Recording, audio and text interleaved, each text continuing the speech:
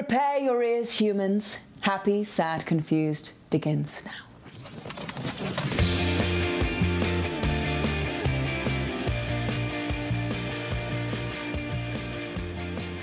Today on Happy, Sad, Confused, Cate Blanchett on her new series, Mrs. America, and her comfort movie, Long Day's Journey into Night. Hey guys, I'm Josh Horowitz. Welcome to another edition of Happy, Sad, Confused. So excited to be back with you, and so excited to have two-time Oscar winner Cate Blanchett on the show for the very first time, talking about not only her comfort movie, but a great new series on Hulu. It's a great conversation. I know you guys are going to enjoy. Also joining me today on the intro, two-time Oscar winner herself. How many Oscars have you won, Sammy, again? Remind me. 11. 11 Oscars. Well, I you don't have a like to talk about it, but you brought it up. No, that's fair. That's fair. They're all for your performance in Loki, the After Hours. It's all for different After Hours performances, yeah. It's nice for you to mention it because you've always been salty that you were never even nominated or mentioned, but I appreciate the support. I'm above the awards thing. But I am excited that we have some awards glory in the personage of Cate Blanchett, who, as I said, has never been on the show before. She's always been on my list. It's just never happened. She's like a real movie star. I know. I don't know what she's doing slumming on my silly little show. Oh, my God. I'm thrilled it happened now, even in these weird circumstances. Of course, we didn't meet in person, but this was a conversation with Cate in her home in London. And I was telling you this before, Sammy. I want you all to visualize this. Cate Blanchett not only talking to me through the wonders of modern technology, but talking to me through her teenage child's gaming headset. That was the only headset and microphone she had. So that is the image I want you to picture for the next 30 minutes as I chat with two-time Oscar winner Cate Blanchett. I wonder if this was streaming on Twitch, too. Yeah, we did a few TikToks at the end of this, too. So to contextualize, a couple things to mention. We're talking a little bit towards the end about this great new miniseries she's in called Mrs. America, in which Cate plays Phyllis Schlafly, who is this conservative thought leader through the 70s, 80s, 90s, up until her death in recent years. And this series is fantastic. It stars Cate and Rose Byrne and Margot Martindale and Melanie Lewinsky and Sarah Paulson. Basically, all the cool actresses today are in this. Yeah, all the good ones. All the good ones and all the best ones. And they're fantastic in it. And it's truly like a document, a story of this fascinating time in the 70s when these women kind of came to blows over the Equal Rights Amendment. And it's a story that I knew kind of like the broad strokes of, but to see the intricacies of it and to see these character portraits and being done by the best actors alive was fascinating. So I highly recommend this series. It's on Hulu, on FX. Check it out. It's called Mrs. America. Can you share these with me? No. It really pisses me off that you get to watch all of these good things and I have to watch it with the rest of the world. And then when I try to talk to you about them, you're like, oh, I watched it 3 months ago. I'm already on to next year's Oscar movies. You turned me on to something that I hadn't seen. I hadn't seen Unorthodox, and you told me to watch that. Yes, it's so good. It's so good. You're so easily distracted. I can turn you so quickly. You did something good. Oh, tell me. Yes, I'm halfway through Unorthodox. This is Sammy Heller's pick of the week. 4 episodes on Netflix, and it's kind of fascinating. It's pretty good. It is. And you know what I'm going to say? I told you this. Yeah.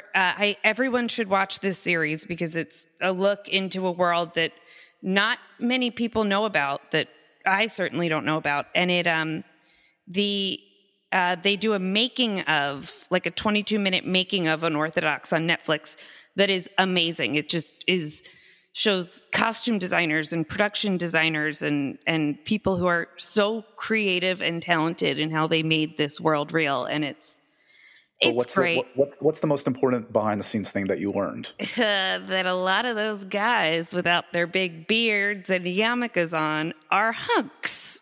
There are very hot men in this series, and you get to see them without all their costumes and makeup on, and then you can look them up on Instagram and it's like it got me through like 4 days of the pandemic, is stalking these German and Yiddish speaking hunks. Do you think we should release the 22-minute behind the scenes of the making of Happy Sad Confused? Yeah, this one would be long. This one would just basically be about how we recorded the intro before and I fucked it up. This one would be really long because you've had about an hour of technical difficulties now. Look, so if we don't sound so enthused right now, it's because we've already had this conversation. This is all scripted.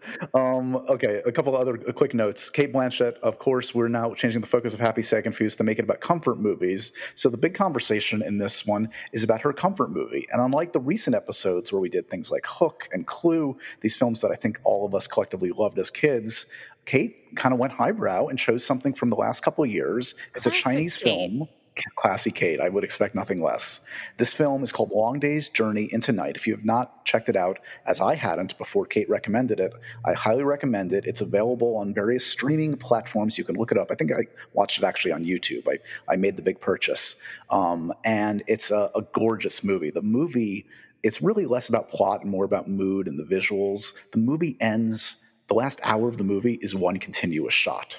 It's amazing. Yeah. And I don't know if it's like 1917 where they stitch things together. It might be real. I don't even know. I was going to say, eat that, 1917. Seriously, it's a throwdown. So so that's the big conversation with Kate, and it's fascinating to hear an actor that I respect so much talk about a movie that moved her so much. So did you feel stupid? Always. Asking her, do you like Sleepless in Seattle or You've Got Mail better?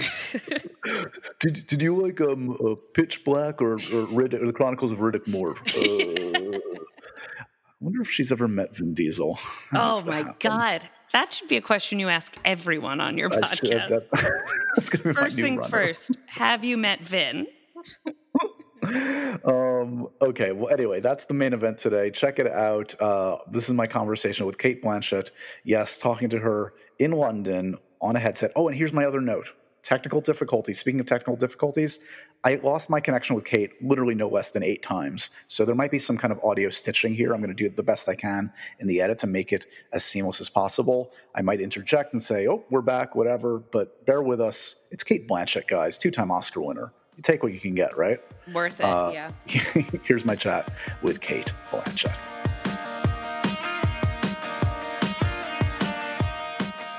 I just want to say this is not the way I necessarily wanted Cate Blanchett to join the Happy Sad Confused podcast, but I will take what I can get under these extraordinary circumstances.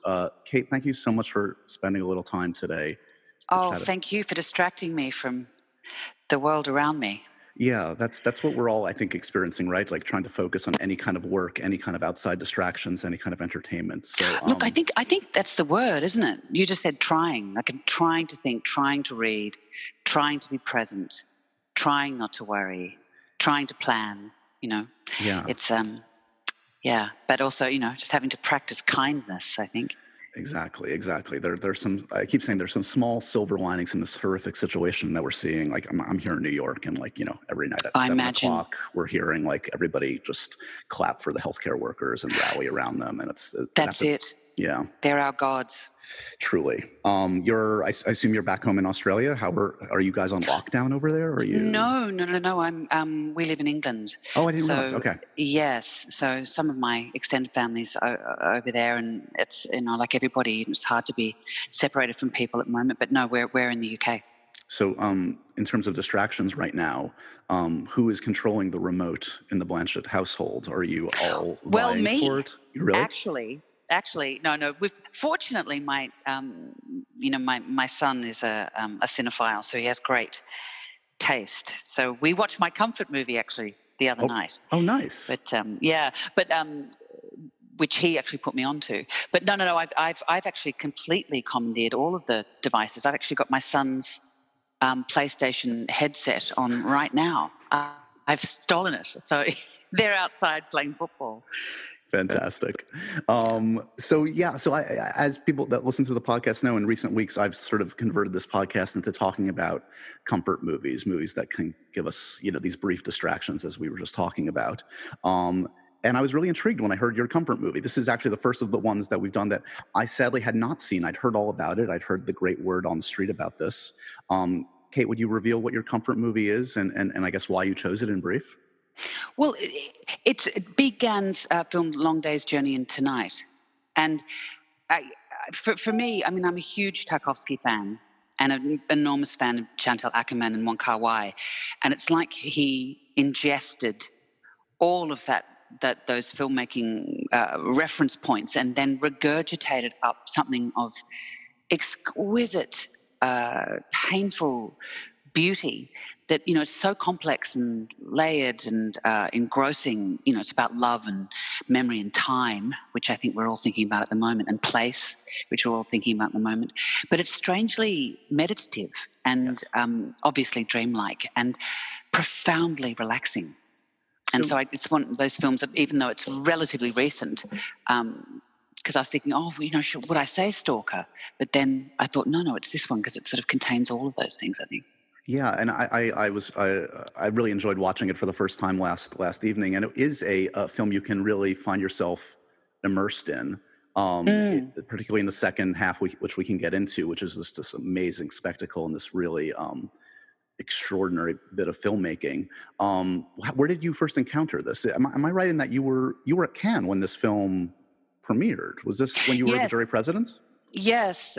So, of course, I was in the main competition, which is, 24/7 immersing yourself in just those films. And so I obviously kept abreast of what was in a certain regard, but it was out of Cannes that I heard about it. Awesome. And for me, it's such a synthesis of my, love of theatre, being present in those long, slow takes often that are about I don't know, it deals with prismatic meaning. And I often think that film can be, I've always been, it sometimes can be such a literal medium, but when you encounter a film like this, you realize that it doesn't have to exist on that. You're saying that you watched it, but I actually allow it to wash over me. And I think because we're so obsessed in the world in which we live, where everything has to make sense, right? And we grasp hold of a narrative, and it just doesn't allow you to. It takes away all of those security footholds, and so it really slows your blood. But that's where I heard about it. Yeah. I do think it is one of those things where, yes, the more you allow yourself to give yourself to the film and not sort of like, as you say, like as the film started, I thought it was one thing. It's a film noir that sort of seems like really an intriguing. It almost starts like a typical, not typical, but like any great film noir with a great mystery. It doesn't get any more mysterious and noir than like a mysterious phone number hidden in a photograph. Well, yes, and you think it's going to go there, right? But then it steps completely sideways and then falls down this rabbit hole. It reminded me a bit. I mean, you talk about. I mean, it's a little Lynchian in a way, a little David Lynchian. I think of his films that aren't necessarily, if you adhere to the plot, great, that works. But it's really about the experience and about some more existential pleasures that you can derive from it than necessarily describing a plot. Yeah, well, it's so much about memory and current time. It's so layered and interwoven.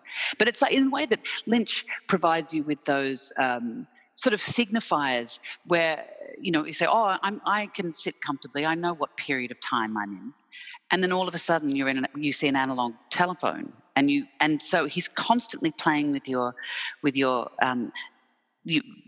sort of your sense of your comfort levels with even knowing on a base level in what room you're existing, right. Or in what, there can be parallel time frames. It's like, the wonderful writings of Jeanette Winterson, where she can literally have parallel realities, cohabiting. And so that's, if you watch this 2, 3, 4, 5 times, each time you get something, you're confronted with the limitations of your own imagination, I think, in a lot of ways, which sure. So it's like, I guess, it's on my bookshelf and I still haven't read it. And maybe, as you say, there's one opportunity to try and read it now. But if my husband's always said to me, if you read Proust, you can actually ingest in a far deeper way so many other writers, because your brain has been exercised to such a degree that you're capable of being a far better reader. And Right. I feel, in a way, by watching Big Anne's films, you do become a better viewer, a more adept viewer. Yeah. Not that it's an education. I mean, Woebetide, that film is an education. It's a very different experience. But I mean, that is one. I had that experience one time I watched it.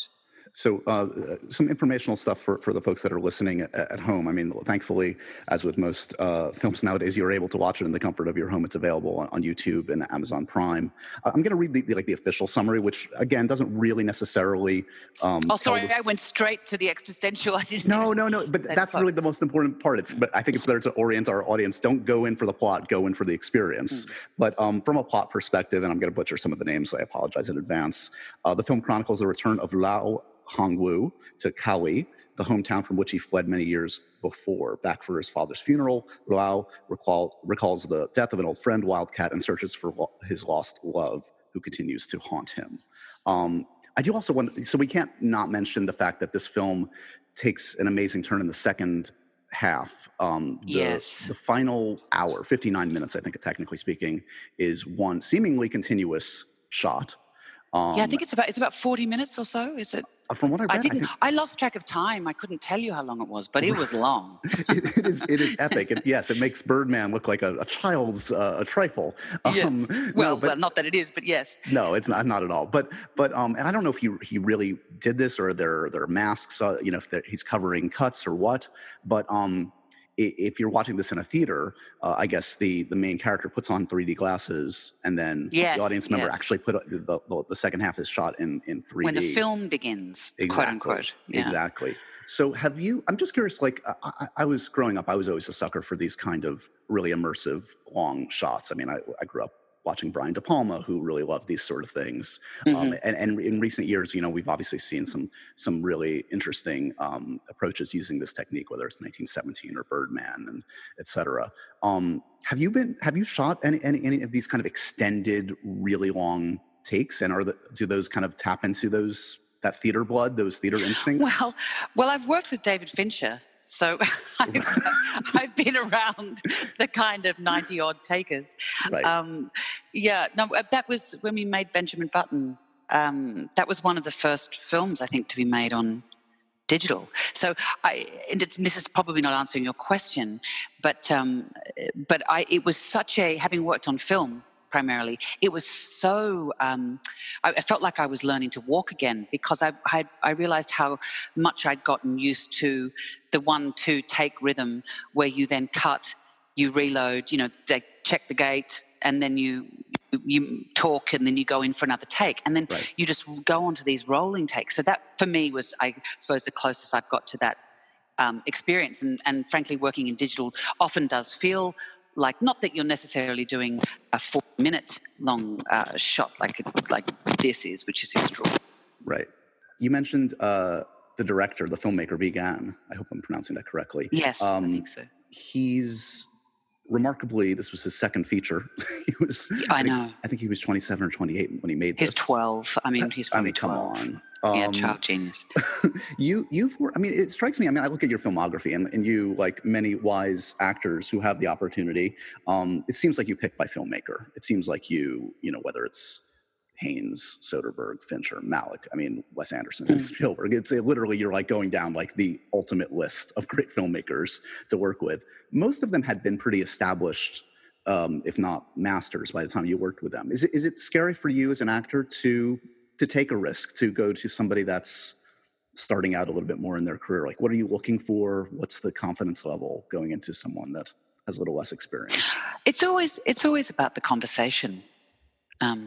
In the end, and I don't know if I'm necessarily drawn to a particular genre. It's more about being ambushed by the ask. And so when Todd comes to you and says, do you want to play Bob Dylan? You say, well, of course, because that's just the craziest thing that I've ever been asked to do. Totally. And also, likewise, when Inritu said, did I want to be in Babel? And it's a very sort of small, contained part of the film. The size of the role is not the important thing. It's being part of that that conversation. And I think there's probably the downside of the more you do is the people think the less you're up for a risk. Right. Which is actually sort of contrary to that. But for me, I think the most exciting thing is ping-ponging between, not only between those conversations, but between mediums. And so I always like to move between theatre and film. Sure. And perhaps that's why, I like B. Gownes' film so much, is that you sense that you're with those people in that time, and that is what has been caught. Well, even when you mention, even pertaining to your film career, even if you're working with these established kind of like greats, it's like The Good German is a risk. Anything with Fincher is a risk. Malick is always, you must feel like you're on the edge of something. So these are, doing mocap. You're clearly somebody that's looking for a challenge and not the safe, because who would want that? Yes, and it's also you can't. You can't legislate or preordain what's going to work and not work. So everything in the end is an experiment. You can feel whether the conversation is dead. And it's always when you go into production, and I've probably realized this a little too late in my career, but if you go into production and everything's sewn up, then you think, oh, there's no reason to make this. Right. It's always those sort of the novels with the holes in them and the flaws in them that in a way are most ripe for translation or adaptation to the filmic medium, because there's room to turn it into a film. Right. Or if someone is inspired by a great novel but is inspired by a passage on page 127, and that's all they want to concern themselves with, then that person has a directorial eye and a very personal reason for making the film. And so it's always a privilege to be part of that very personal journey with a director, I think. I'd love if you'll allow me to move a little bit into your latest project, which I was just telling you before. Mrs. America is this new limited series. It's a 9-part series, FX on Hulu. I did as we all do nowadays. I binged it. I watched all 9 episodes in the last 2 days, and it was fascinating. Oh Lord, I'm very sorry. Don't be sorry. This was again a great escape. This is a topic I'm very much interested in, but also to see this, amazing rogues gallery of great actors you've assembled here playing these icons. You of course play Phyllis Schlafly. Just to contextualize, my and maybe the audience's understanding, and I'm curious what your knowledge of these people were. We obviously have Gloria Steinem, who everybody knows. Betty Friedan I knew. Bella Abzug, I'm a New Yorker, so I kind of knew her a little bit. Schlafly I kind of maybe vaguely knew. This is about the women's liberation movement of the 70s, the fight for the ERA, the fight against the ERA. What did that movement, what did that era mean to you, not necessarily growing up in this environment? As a kid, as a teenager, what was your understanding of this? Well, speaking of surprises, I thought I understood the main players in the second wave feminism and women's liberation movement. I had no idea of the equal and opposite traditional women's movement and its self-appointed leader, Phyllis Schlafly. The first I knew about her was when this little old lady was trucked out to endorse Trump. And then all of a sudden he was going to her funeral. And so I was really ambushed by that part of the story, and really excited by Darby Waller's pitch that we look at the what was the social revolution of the 70s and the ensuing culture wars, start looking at that through the prism of the traditional women's movement, the homemakers, who felt very marginalized by the women's movement. And I think that's what I didn't realize, identifying as a feminist in the kind of late 80s, Sure. is that the women's movement then was establishment. And it was Phyllis with her 2 failed bids for Congress behind her and just a handful of supporters who were really on the outside. This series comes, you've executive produced this series. This comes after the 2016 election here, where, here in the States, we saw a lot of misogyny. We have a misogynist president. Oh, it's not only in your country. I guess it feels very close to home here. I understand. It's a virus of a different kind. This is true, sadly. Did that inform the reason to do this? Did this make this all the more timely for you? Definitely. I mean, there's no reason to go back in time and tell a story unless it illuminates in the time in which you're living. And we are living in a backlash right now. I mean, I thought I was living in a backlash in the late 80s and early 90s, but we certainly are now. And in a way, the series, I mean, what unfolds in Mrs. America, and the central plot line is really the fight over the Equal Rights Amendment. But the very fact that every single day through the process of developing it and then subsequently shooting it, all of these, what we thought were period concerns of, the abortion debate and, the fetal heartbeat ruling came up. Virginia has just ratified the Equal Rights Amendment, making the 38th state to do so. So technically, the Equal Rights Amendment could be passed. The very fact that the notion of equality is still a politicized notion is astonishing. It felt like Groundhog Day, and so it felt increasingly relevant and important to make it. Not to mention to have a nuanced discussion about it, I guess. Sorry. Yeah, and not to even mention there are all these like random kind of moments that really resonated in different ways. I mean, there's a scene where you're debating on a television show, and it's clear like the person calls you out for not really having any actual facts. That just sort of spouting off, and it's like it's a positively Trumpian way of debating. That is his modus operandi, is to just bravado and attitude rather than actual facts. So yes, well, it's interesting. It's the way, I suppose it's the way a lawyer can think about precedent.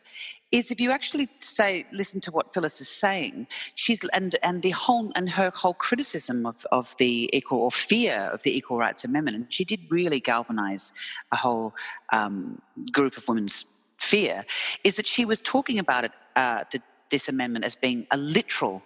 She analysed it literally. So therefore, if men and women are we saying that they're the equal, we're saying that they're the same. Right. And if they're the same, then we have to have the same expectations on them physically. So therefore, they're going to be drafted into the military. Our military's already denuded. Therefore, the communists are going to take over. This is a communist plot. Now, somewhere along that chain of argument, there is a logic.